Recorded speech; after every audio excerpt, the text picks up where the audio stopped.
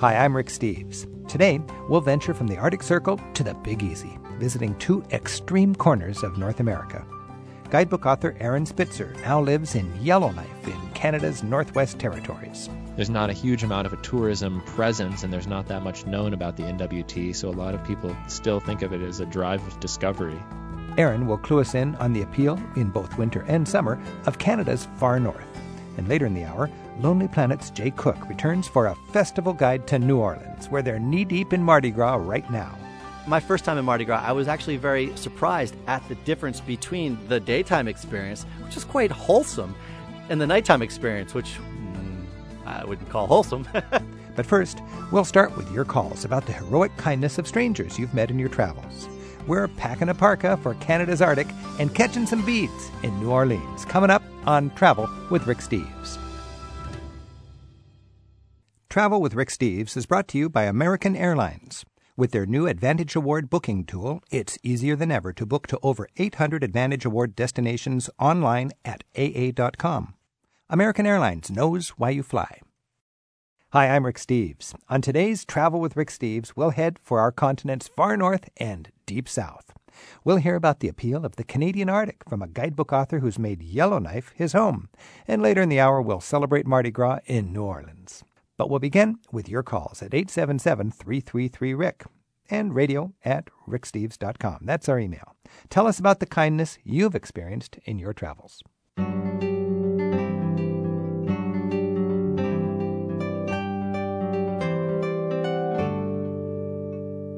I find that the very best memories after a trip are not from the top of great monuments or in wonderful museums, fun as that may be, but it's the people that I met.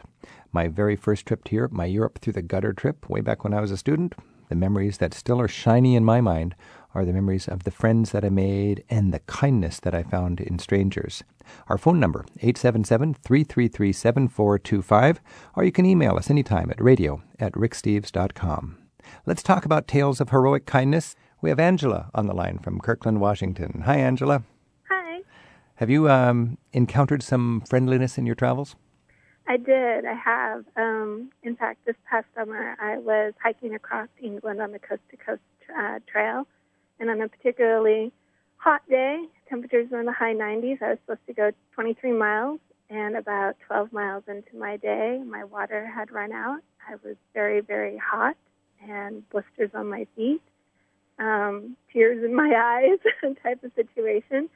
And I stumbled through the small town of Danby-Wisk, and a group of ladies sitting on their front porch saw me, took pity on me, pulled me in under the shade, took off my boots for me, stuck my feet in cold water, and proceeded to push cold water down me like there was no tomorrow. And in effect, revived me after having had such a horrible morning, struggling with the heat. And they were very kind, very patient. I was incoherent when I first sat down. I was so tired and out of it because of the heat. And they were very nice. And after they gave me water, they brought me out sangria and gave me some tea cookies and even gave me a ride in one of their husband's brand new Porsche to the town where I was supposed to be staying that night. So, wow, what a beautiful story! It was like you brought the world to them. They were sitting in their cottage, and here you come from the west coast of the United States, hiking across the fields. And in England, they've got this famous thing where you can walk everywhere, so you can just walk through the fields. Yeah, and that was the hardest part. I'd been walking across hay fields that had just been harvested, and the heat off the hay was just intense, and it just dried me out quicker than what I ever thought it would. And were you comfortable accepting their kindness? I felt a little awkward at first because I felt like I was imposing upon them in their nice little afternoon on their front porch, but they quickly put me at ease, and I was a little embarrassed at first because I was crying. Yeah. But they quickly put me at ease and assured me that there was nothing wrong. There was no shame in stopping and asking for help and assistance when I was in that kind of situation. You know, I think you almost did them a favor by let them being heroically kind to you.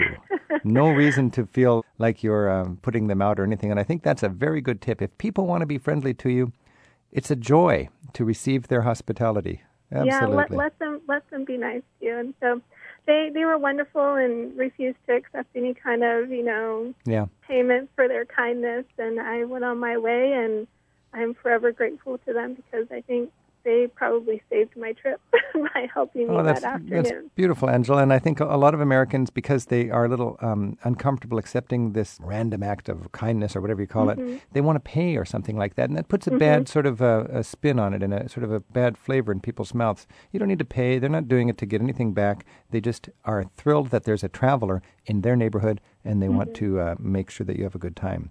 Angela in Kirkland, Washington, thanks for sharing. Thank you. Happy travels. You too, thanks. Tom in Whitefish Bay, Wisconsin. Hi, Tom. Thanks for your call. Hey, Rick. How you doing? Good. Have you met some particularly friendly people in your travels?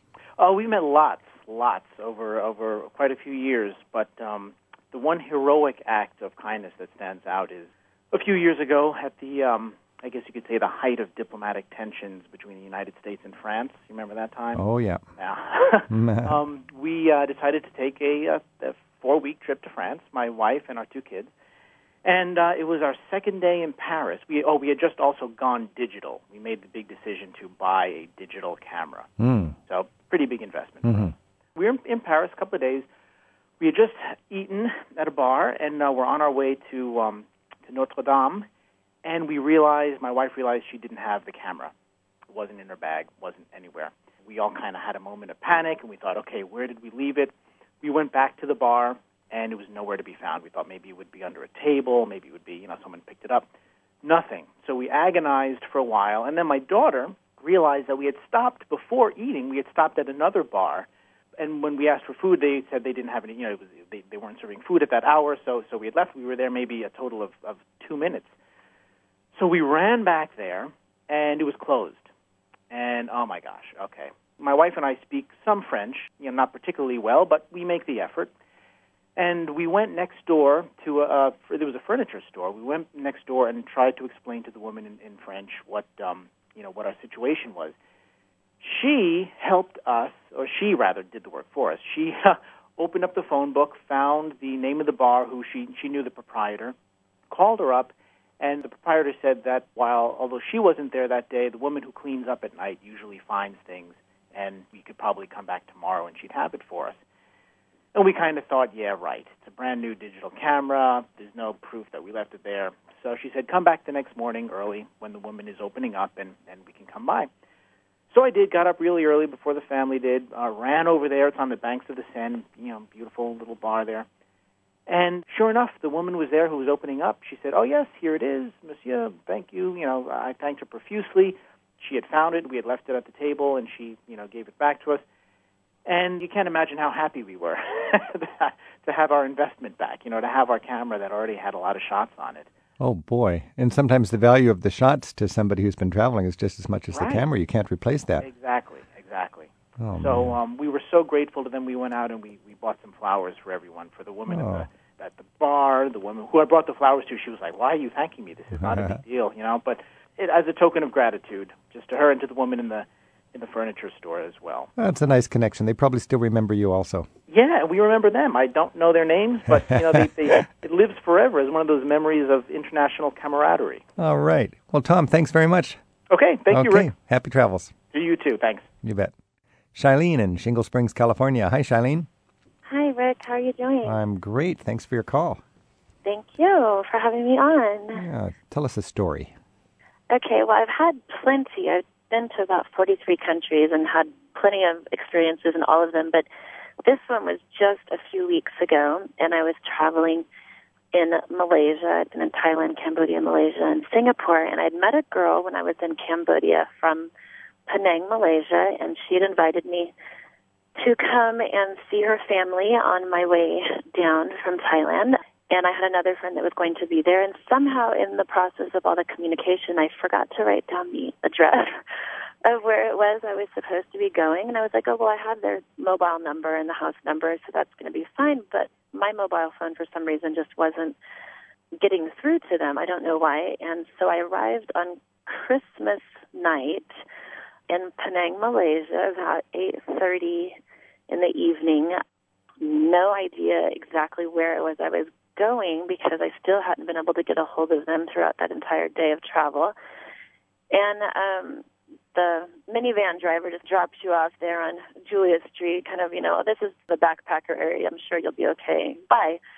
So I kind of just turned around, and I was like, okay, what do I do? Where do I need to find some place so I can see if they've got a phone box or something? And I just happened to turn around, and there was a little family-owned business right behind me that I went into.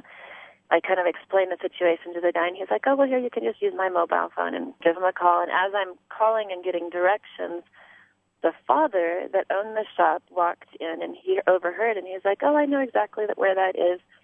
So I got off the phone, and he's like, well, we're getting ready to have this big Christmas parade, and it's going to go on for another hour or so. But if you'd like to stay and just kind of hang out with our family and enjoy the parade, my family will be heading home, and we'll be happy to give you a ride out there. And it was, about a 20-minute drive. It wasn't just next door or anything. And here it's Christmas night, and I'm sure they wanted to be able to spend the time with their family. But they took pity on a lone traveler and took the time out of their evening and drove me all the way out to where I was going to be staying and would not accept any payment whatsoever, and just said, it's Christmas. We hope you have a beautiful stay here. Come back and see us the next time you're here. And it just was a really cool thing, I thought. That's great. And when I think about Asia, I have to remind myself that in a lot of religions, the traveler is somebody who's holy, who's always going to be received warmly, and it's part of their joy of their religion that they'll treat travelers with warmth and make them feel comfortable and safe and so on. And they really do. Oh, yeah. Everywhere I visited on this 10-week trip, just everybody was like that. And that was just one of many stories. So. And another interesting thing about Asia, Shailene, is that the word serendipity comes from an Asian language. I'm Sri Lankan, but all over Asia, you got this wonderful serendipity, and you've got to open yourself up for that. When you've got to come in on Christmas Eve without a reservation, you've got to trust the guy in the shop and join him, be flexible, and go to the parade. One thing is you meet a lot of people, and people are always passing around addresses, and it makes a lot of sense if you're on the road for a while to get some cards printed up with your name and your email address and how you want to be communicating with your friends that you make, and also to collect those addresses. And a good, safe place to put your address list is to store it with some other important information on your email account, so you can go find an email that's saved there. That's exactly what I do. That's what I've been doing for the last 10 years, and I actually still keep in contact with a very good majority of the travelers and the locals that I've met along the way, and ended up meeting up with them again throughout different travels. Or when they come to the States, I met people in Bosnia, and they came out to the States, and just from a lot of different places. So, Shailene, that's the essence of good travel. Thanks so much for your call. Thank you so much for having me. Bye-bye. Bye now.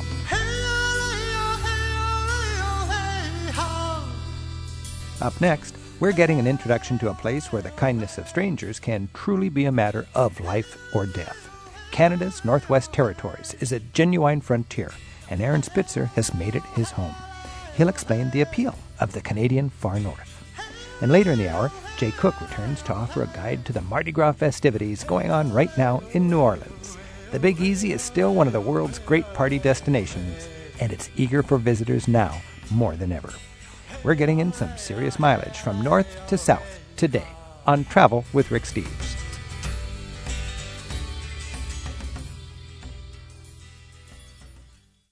Travel with Rick Steves is brought to you by American Airlines, with 4,000 flights to 250 cities in some 40 countries around the world every day.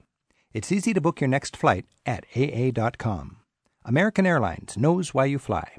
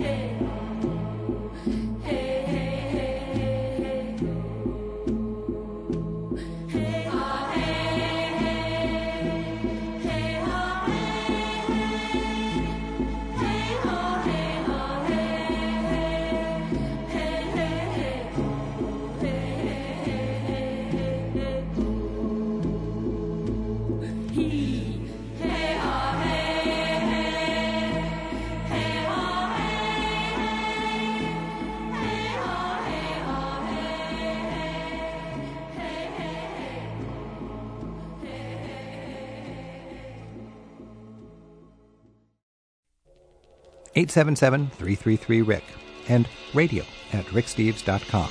That's how to reach us on Travel with Rick Steves.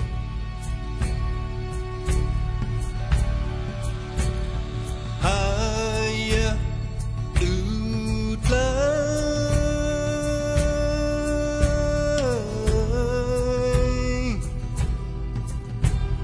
Chauffeur, Ningla, Quadu. I'm Rick Steves. This is Travel with Rick Steves. Forget the fun in the sun and the fancy beaches. We're going to go to the bad latitudes. We're heading north into the Canadian Arctic, and I've got with us a man who lives in Yellowknife, the capital of the Northwest Territories, and he writes guidebooks on all sorts of Arctic destinations for Lonely Planet. Aaron Spitzer, thanks for joining us. No problem, Rick. Good to be with you. Aaron, you live in Yellowknife. Why would somebody choose to live in Yellowknife? It's the end of the road, quite literally, Rick. It's the frontier is still alive and kicking. If you point your car as far north as you can go and end up at the end of the road, and Yellowknife is very much that. It's sort of a metropolis in the middle of the wilderness and offers a combination of access to nature and access to urban offerings that is a rarer and rarer thing in North America. It's like a frontier spirit. Exactly. Now, when you research and write for travelers in the Northwest Territories, is that for people who are traveling in Canada? Tell me just a bit about your book. A lot of the people who end up visiting the Northwest Territories are sort of spillovers from the RVers and the road trippers who might be traveling up the Alaska Highway en route to Alaska. And oftentimes these are people who can take an entire summer for doing their travels and will end up taking a detour once they get up the Alaska Highway, and instead of heading due west to Alaska and the Yukon Territory, they'll become curious about what it is that's sort of due north of Alberta and the beginning of the Alaska Highway, and they'll end up in the Northwest Territories. There's not a huge amount of a tourism presence, and there's not that much known about the NWT, so a lot of people kind of still think of it as a drive of discovery. So you take a wrong turn at Whitehorse and you end up in the Northwest Territories, the size of California and Texas put together with only 40,000 people. How many of those people live in Yellowknife? About half of them live in Yellowknife, so it's the population density is even lower in most of it than you could imagine.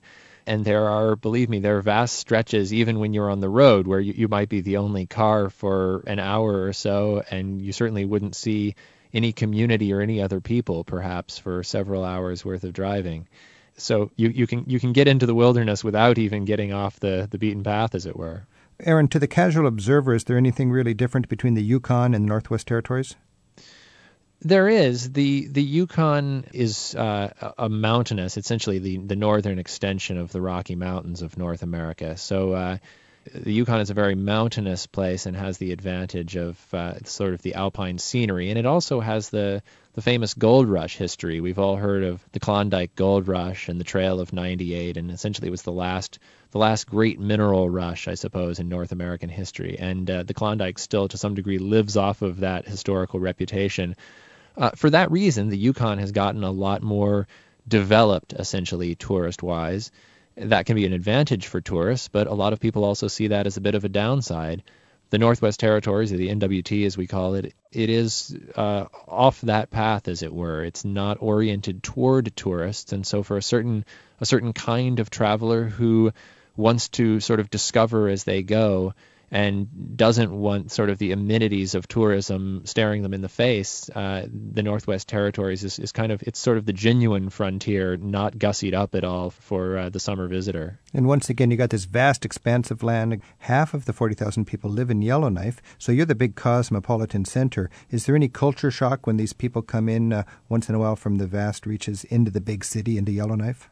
Well, a lot of people in the territory visit Yellowknife on a fairly regular basis simply because it is the service hub for the territory. A lot of these smaller communities, they usually will have a small grocery store and various other, the rudiments, I suppose, of services. But Yellowknife is the governmental hub, it's the shopping hub, it's the transportation hub. And so the people who live in the small communities often will find their way through the metropolis the same way that somebody who lives in the suburbs or in a small town might drive to the next big town over in order to stock up for groceries for the week, whereas here they'll come to Yellowknife and stock up on groceries for the month or for the next 6 months and go back to the small community that they live in. Now, Yellowknife is actually the name of a tribe, is that right? It was originally, yeah. The Yellowknives were when the original white explorers came through this area in the 1700s. There was a Dene, or as they call them, or an Indian band that had a penchant for copper-bladed knives, and so the white folks, the European discoverers, called them the Yellowknives. That group lives on today in the Yellowknife area. Now, what's the current situation with the ethnic mix and the relations between indigenous people and people who have moved in there for modern reasons? It's fairly integrated in the Northwest Territories. Demographically, it's almost split right down the middle between Southerners, as it were, and the Dene and the Inuit or Eskimo populations. And so the government, for instance, there's equal representation on each side. The premier or the leader of the Northwest Territories is an Aboriginal man. And an awfully lot of the jobs and a lot of the reason that people would be here in the Northwest Territories in the first place, if they came up from the South, would be to work in the government or the service industry serving the Aboriginal population. So unlike some frontier places where there was a great deal of tension and competition for the land and the resources between whites and Aboriginals, in the Northwest Territories, there's sort of more of a collaborative relationship between the two groups, which is it's not to say there isn't any conflict, but it's a refreshing change from the way a lot of frontier history has played out over the last 500 years in North America. Yeah. Well, do the Aboriginals see the Canadian government as something that provides them support through cold winters and so on? The Canadian government certainly is seen as something that provides support, but more and more there are what they call in Canada the land claims process. A lot of the Aboriginal governments are becoming, or Aboriginal communities and groups are becoming self-governing. So they're essentially, as happened in Alaska, for instance, with the Alaska land claims, they're getting legal jurisdiction over a certain expanse of territory that they can therefore, turn to monetary gain themselves, whether it's through, tourism or petroleum development or various things like that. So more and more Aboriginal groups are taking political and economic control into their own hands. Actual self-government. They're running their own states within a state. Exactly, yeah. All right. Is the word Eskimo okay, or are we not to say that anymore? In Canada, the word Eskimo is seen, it's not offensive so much as it's seen as just being mildly antiquated. However, it is certainly the term that's still used even by the Inuit or Eskimo populations within Alaska. And up here, even some of the older Inuit will still use the term. So it's not so much offensive as simply not in vogue anymore. So for somebody from the lower 48 here in the United States to use the term Eskimo is not offensive to Aboriginals in the Arctic? Exactly. It wouldn't cause hurt, but it might cause a bit of mild embarrassment if they were to come up here and showing use it. sort of your naivete or something. Exactly. Tell me about this circumpolar language and sort of Arctic people solidarity, because I understand people don't think of themselves just as Canadians or Alaskans. There's sort of a feeling that we're people of the Arctic. Well, exactly. Particularly amongst the Inuit or the Eskimoid-speaking people of the northern reaches of the world, they stretch across at least 4 different nations and stretch all the way from the eastern parts of Asia and Siberia clear across to Greenland. They share a language that is in some ways mutually intelligible. So people from Greenland, for instance, can still talk to many of the people in the Canadian Arctic and so on. That forms a bond, but they have a lot of sort of political and cultural issues that are in common as well, particularly in this era of a lot of talk and research into climate change, for instance, and potential species destruction in the north. Aboriginal people in the north, in various northern regions, are finding it in their benefit to band together and take their case to southern governments or to bodies like the United Nations. And so because of the internet and because of international travel, there's been these very localized people have suddenly become not just nationalized, but internationalized extremely quickly up here. So in the future, we can see more solidarity and more working together among people across national boundaries who live in the Arctic. There's even a World Eskimo and Indian Olympics in Fairbanks every July. Exactly. There's a World Eskimo and Indian Olympics in Fairbanks, Alaska, which brings Inuit people from throughout the circumpolar world. There's something called the Arctic Winter Games, which is somewhat similar to that, which It's held every 4 years, but it's been held everywhere from Greenland clear across to Alaska, and that too brings northern people together for a sport and cultural celebration. And in addition to that, there are all kinds of cultural and political gatherings that unite people, we could say, laterally, east and west across the north, rather than having to look south to the southern big cities and southern governments. Well, they have the environmental and the linguistic and the cultural sort of connections. That makes a lot of sense. I'm talking with Aaron Spitzer, who's written the Northwest Territories chapter of the Lonely Planet Guide to Canada, and we've got a call from Mike in Andover, Massachusetts. Hi, Mike. Thanks for calling. Hi, thank you for having me. I was wondering if you have any of the hunting and fishing lodges in that area, like I've heard of some of the other areas in Canada. And if so, is there something there for the non-hunting and fishing person as well? Mike, there's both a wide range of some of the best hunting and fishing lodges up in the Northwest Territories and in northern Canada, and there are also a smaller number, though certainly not an insignificant number, of wildlife watching and sightseeing lodges. One of the most famous and probably the longest established is one called the Bathurst Inlet Lodge, which is up, it's on the coast of the Central Arctic. It's due north of where I am, but it's actually in what's called Nunavut territory, which is the Inuit-governed territory that was recently created. It's a long-standing wilderness lodge. It's actually half owned by the Inuit community of Bathurst Inlet, and it's a real sort of retreat for naturalists and photographers and people who want to get an intimate look into a very tiny, it's only a population of about a dozen or so people now, Inuit community, and also want to get up close with the tundra and the wildlife and have an authentic Arctic experience. It wouldn't be cheap, of course, but having a genuine polar experience like that wouldn't be so. Great. Thank you very much. Thanks, Mike. I'm speaking with Aaron Spitzer. He writes the Northwest Territories chapter of the Lonely Planet Guide to Canada. Aaron, if you're living up in Yellowknife, do people get depressed in the winter? You've got midnight sun in the summer, but you got midday moon in the winter, right? On December 21st, the shortest day of the year, there's probably only about 5 hours of very pale daylight here in Yellowknife, and it doesn't really begin to be light in a southern sense again until sometime in mid-February or late February or so. I've never personally been affected that dramatically by it. I certainly like the endless sun of the summer better, but one, I think, comes up with ways to stay active. Now, I've only lived in the North. I've lived in the North most of my adult life, but that's only been for the past decade or so.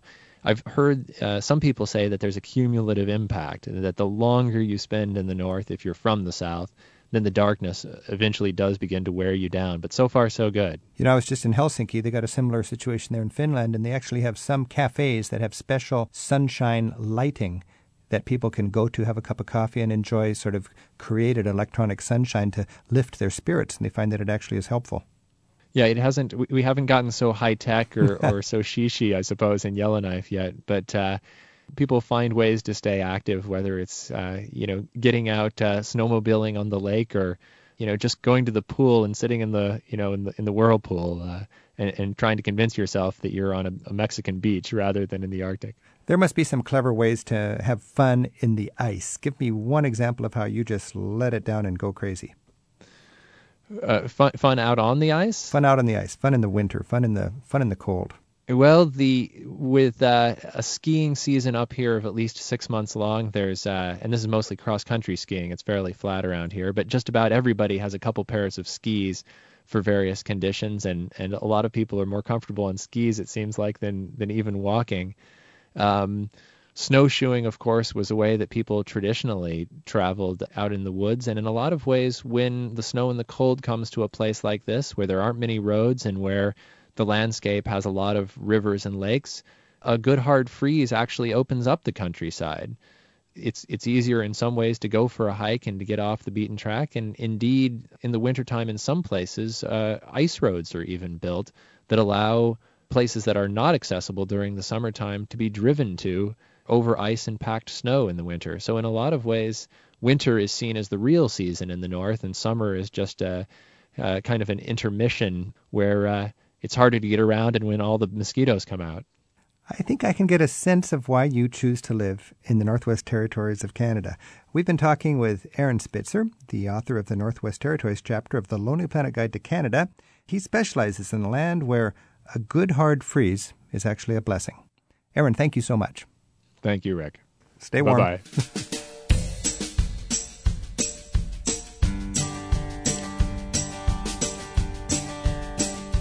May the moon shine over your shoulder. May the light shine into your heart. May you walk the path to freedom.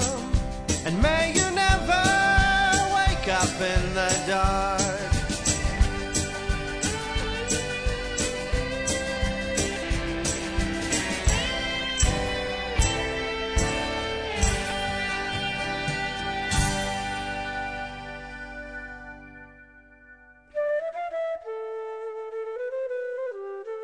One of the fun ways for you to participate on Travel with Rick Steves is by being creative. Write us a haiku poem about your travels. Tell us in a few well-chosen words about the sights, smells, and people you've encountered, and we'll read a few of our favorites on a future edition of Travel with Rick Steves. Here's some recent haiku we especially liked. Bill Nolan of Seattle wrote this poem at a roadside rest in Kansas while on a motorcycle road trip to Indianapolis. It refers to a good luck ritual he had, kissing his orange tabby cat on the head as the last thing he'd do before departing on a trip. On my black jacket, 1,800 miles from home, one orange cat hair.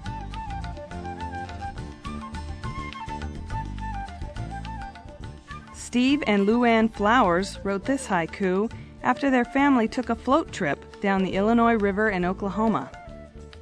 The river flows on, kids laughing, sun shining, till, oops, the canoe flips.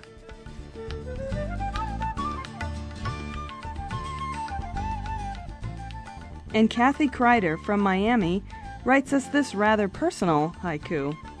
10 days on a ship with my partner of 2 years. We made it to 3.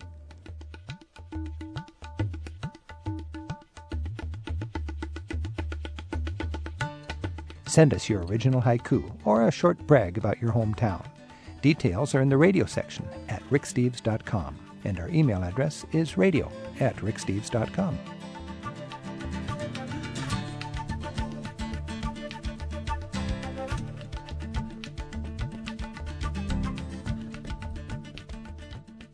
For many people, New Orleans has long had a special place in the soul of America.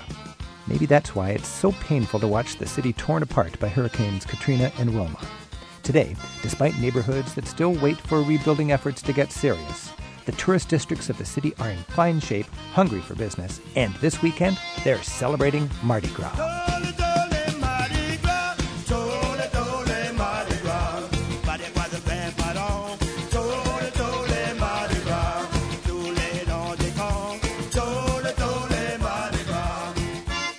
It turns out that tourism is going to be one of the vital sources of income to help New Orleans citizens rebuild their lives and community. Jay Cook from Lonely Planet joins us in a minute to give us a detailed guide to Mardi Gras and the vibrant festival scene right there. We're celebrating Mardi Gras next on Travel with Rick Steves.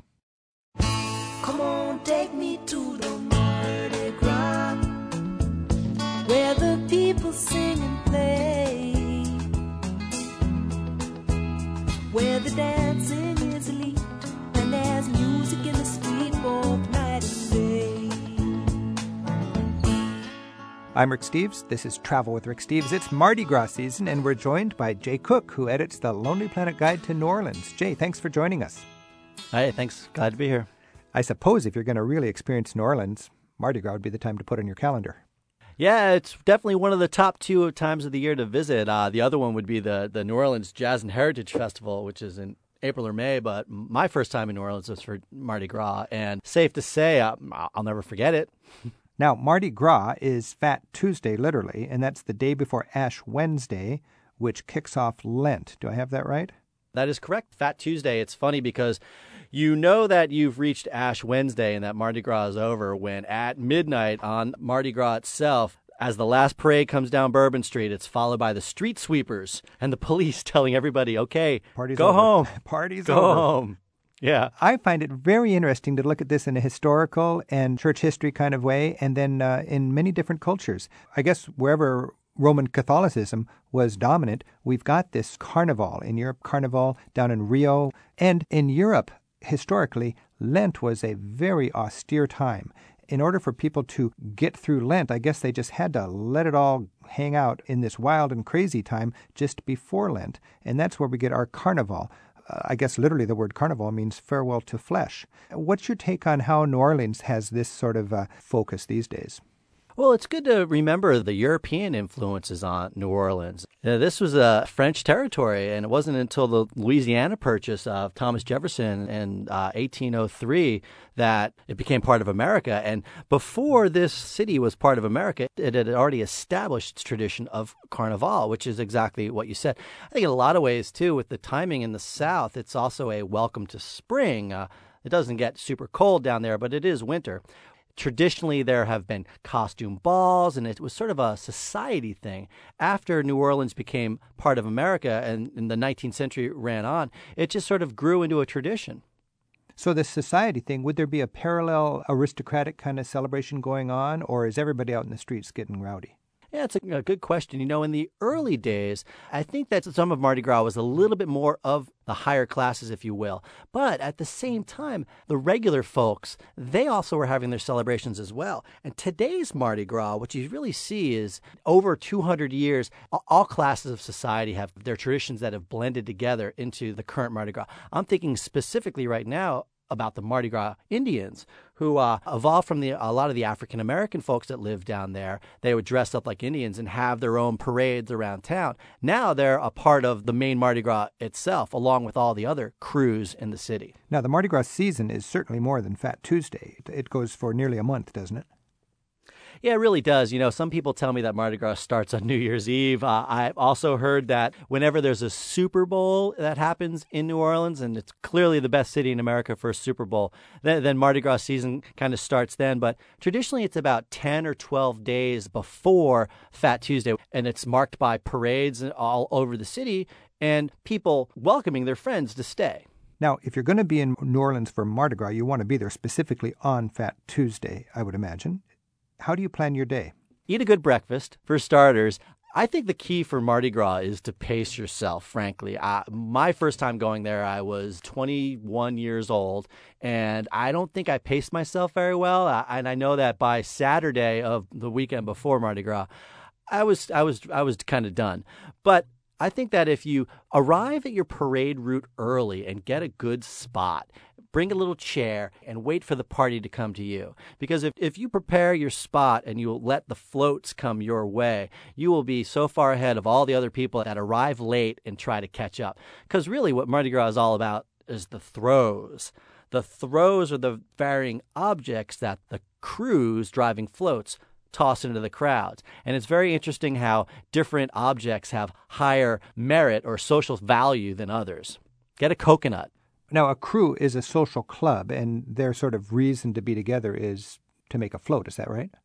Yeah, I think it's safe to say that their reasons to be together is just to be a social club in general. It's really amazing. The process of making the floats is fantastic. One of my favorite places in New Orleans, and it's a little under the radar because it's across the Mississippi River in Algiers, which is the neighborhood of New Orleans but disconnected. But this is called Blaine Kern's Mardi Gras World, and it's a big warehouse where people build their floats. And it survived Katrina totally fine. In fact, Blaine Kern was one of the first people that started saying in the week afterwards, okay, we need to come back and we must have a Mardi Gras.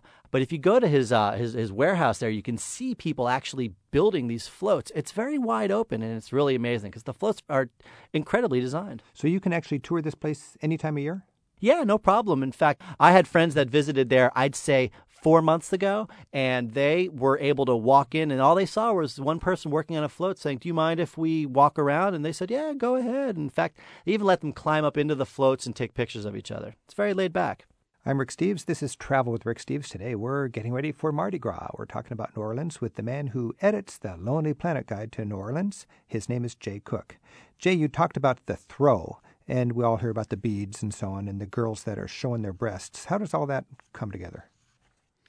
Well, the throws are the various objects that people get when they're on the parade routes during the day. Basically what happens is you have parades by day and debauchery by night.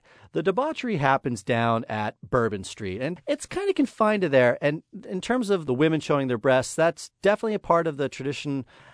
I think it's really important to keep in mind that it's not a requirement to do this to enjoy Mardi Gras. In fact, a lot of people go down to New Orleans and steer totally clear of Bourbon Street, which is fun, but really is a tourist spot. So that's kind of the crass, over-the-top climax of all this Mardi Gras activity is on Bourbon Street after dark. Is that where you get this debauchery that people hear about?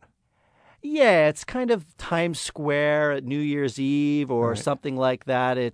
Crass is a good word for it. It's a fun thing to go check out a little bit, but it is absolutely not a requirement to have a really great time there. In fact, what a lot of my friends that live in New Orleans do is they treat Mardi Gras and Jazz Fest to a lesser extent, but mostly Mardi Gras. That's when they open their homes to people and say, hey, okay, let's go out and do the parades. And then at night, they cook, and they cook for their friends, and then everybody has parties in their homes. Jazz Fest is a little different because in addition to having multiple stages of live music all day, in the evening people go out to the different nightclubs to see more music. Fat Tuesday, Mardi Gras, is more of a homecoming, if you will. So the real essence of Mardi Gras can be misunderstood when people just look at the news broadcasts of it around the United States.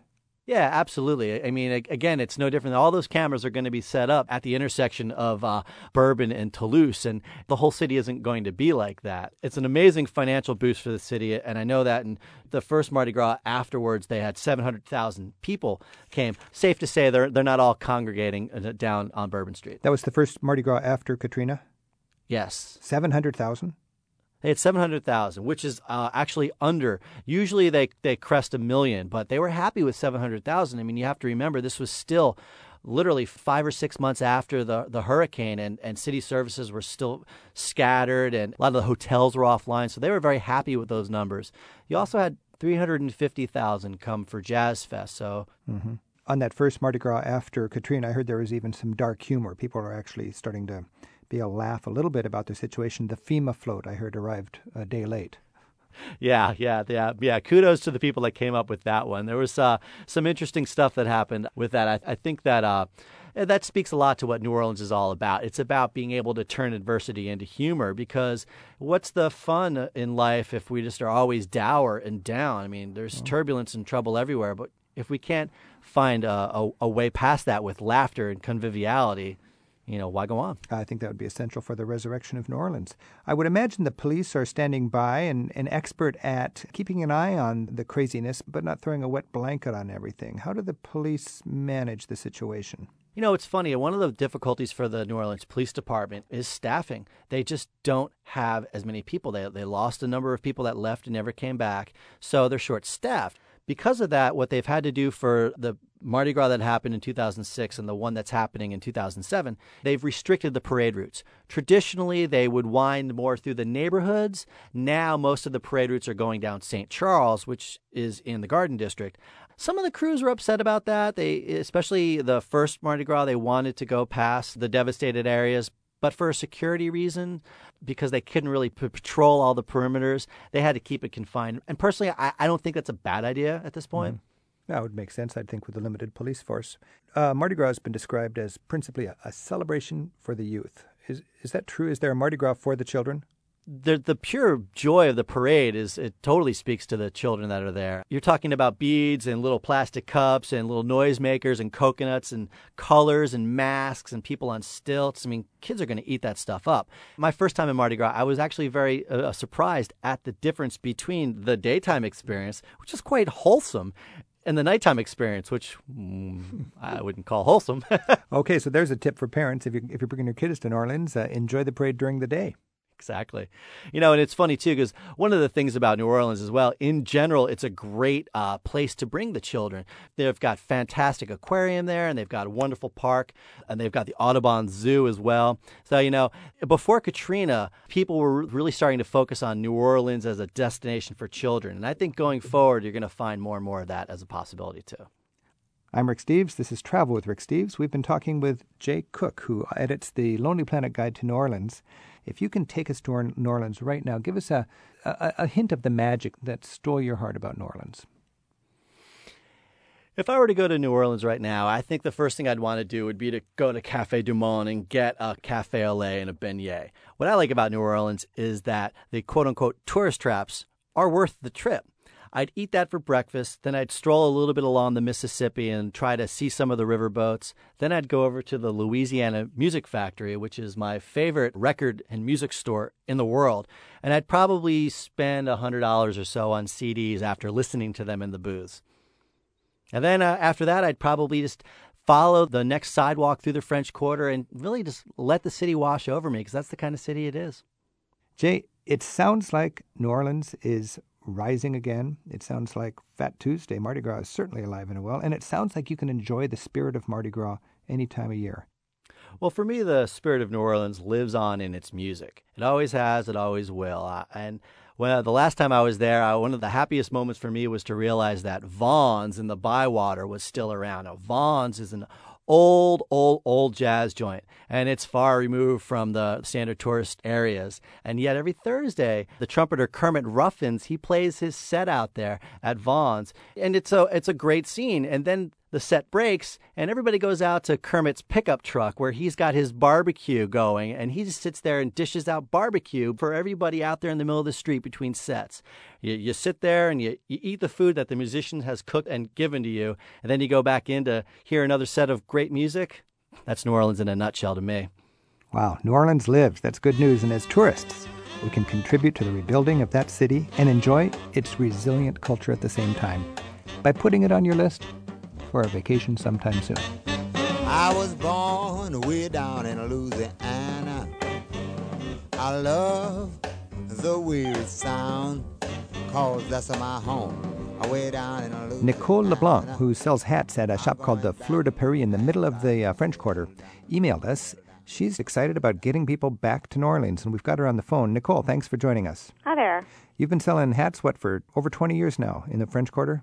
Yes, I've been here almost 24 years, and the store has been here since May of 1980. Now, New Orleans really is heavily dependent on tourism. What's it like for you now in these little shops in the French Quarter after Katrina?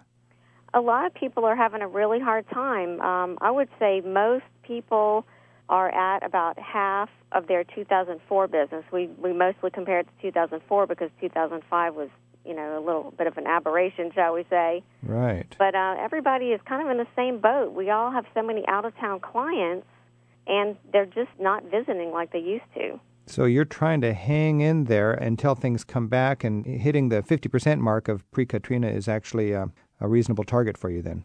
I felt that if we made about 50% for 2006, that we were sort of on track. I'm hoping that in 2007 maybe we can, hit 2/3 or 3/4. And your business must really take a critical spike during Mardi Gras. It actually starts to take a spike right around Mardi Gras, but mostly right after Mardi Gras, because we get into Lent, which is when people start thinking about their Easter hats. Oh, that's right. And we have a number of special events, very famous events here in New Orleans during the spring, French Quarter Fest, which is in the middle of April, and Jazz Fest, of course, which is the end of April, beginning of May. So we stay busy right through the middle of February through May. So you have hats for the various high points in the holiday calendar then? Yes, we do a booming Kentucky Derby business, needless to say. So that between Easter and Kentucky Derby, we'll be just about ready to drop by the beginning of May. Are Southern Belles still wearing hats like they do in the old movies? Oh, absolutely. I've got one coming in for her Mardi Gras hat. Really? Every year a different Mardi Gras hat? Yes, and we do a lot of hats for the young ladies who are the maids and the queens. On Mardi Gras, they dress up in suits to toast the king at the parade. Right. I'm talking with Nicole LeBlanc, the head salesperson at a little hat shop called Fleur de Paris in the middle of the French Quarter. Hey, Nicole, did you attend Mardi Gras in 2006? I did, and it was absolutely wonderful. Why would it be wonderful as the first Mardi Gras after Katrina? Well, first of all, it was such an emotional release for everybody. We really needed to celebrate and be just like we are normally at Mardi Gras. The parades were extra satirical, and they just were not as crowded. So you've got a really great view of all the floats. You caught more throws. So it was really delightful, and I think probably a little more crowded this year, but compared to before the hurricane, it'll be pretty thin. So you get a little elbow room there in the streets during the parades. Yeah, and that's always nice. And there's not a heavy, sort of sad pall over the whole festivities? Not really. Even though the businesses are struggling? No, everybody's looking forward to it because we all know that's the start of our busy season. When people are coming to New Orleans, what does a business person like you think about tourists that come in to take the devastation tours, the little bus tours that take you through the devastated zones? You know, when I first heard about those not long after the hurricane, I had mixed feelings. I was kind of offended, and then I started to think about it.